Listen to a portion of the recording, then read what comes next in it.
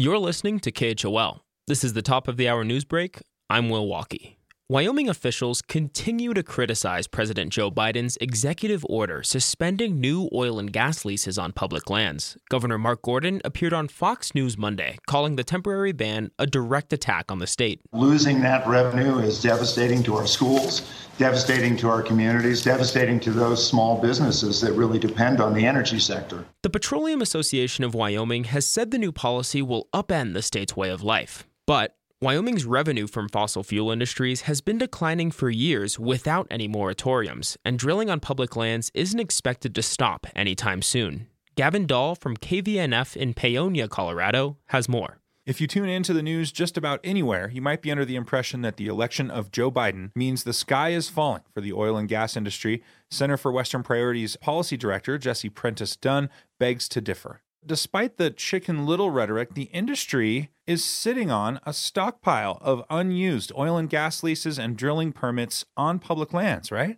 That's right. The oil and gas industry is sitting on more than 13 million acres of oil and gas leases that are just idle. That's more than half of all the oil and gas leases in the country. And they've also got somewhere in the neighborhood of 7,700 drilling permits that have already been approved but haven't been used. So when we're talking about pausing new leases on public lands, that does not affect drilling that is already going on or an oil company's ability to use the leases or permits that they already have.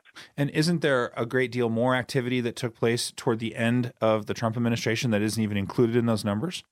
That's right. I mean, oil and gas companies saw the writing on the wall, and particularly after the November elections, really raced to lock in more drilling permits and more oil and gas leases. So, this is not a case of shutting down the industry at all, merely saying we should take a time out, a pause, and make sure that this antiquated and broken system actually can work for us. So while it's easy for industry to point to new efforts to protect clean air and clean water, develop more renewable energy sources, what's really driving the decline of the fossil fuel industry right now? This is really a simple case of economics. The oil and gas industry and companies have spent a decade racking up massive debts, basically betting that if they invest in more rigs and just drill more, that the price of oil will come around and make them profitable. But the oil markets have cratered.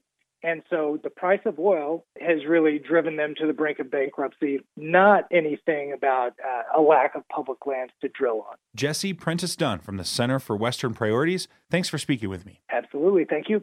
Governor Gordon signed an executive order last week directing state agencies to examine the fiscal impacts of Biden's moratorium, as well as available legal options as Wyoming prepares to fight the president's climate action plan. Will Walkie, KHOL News.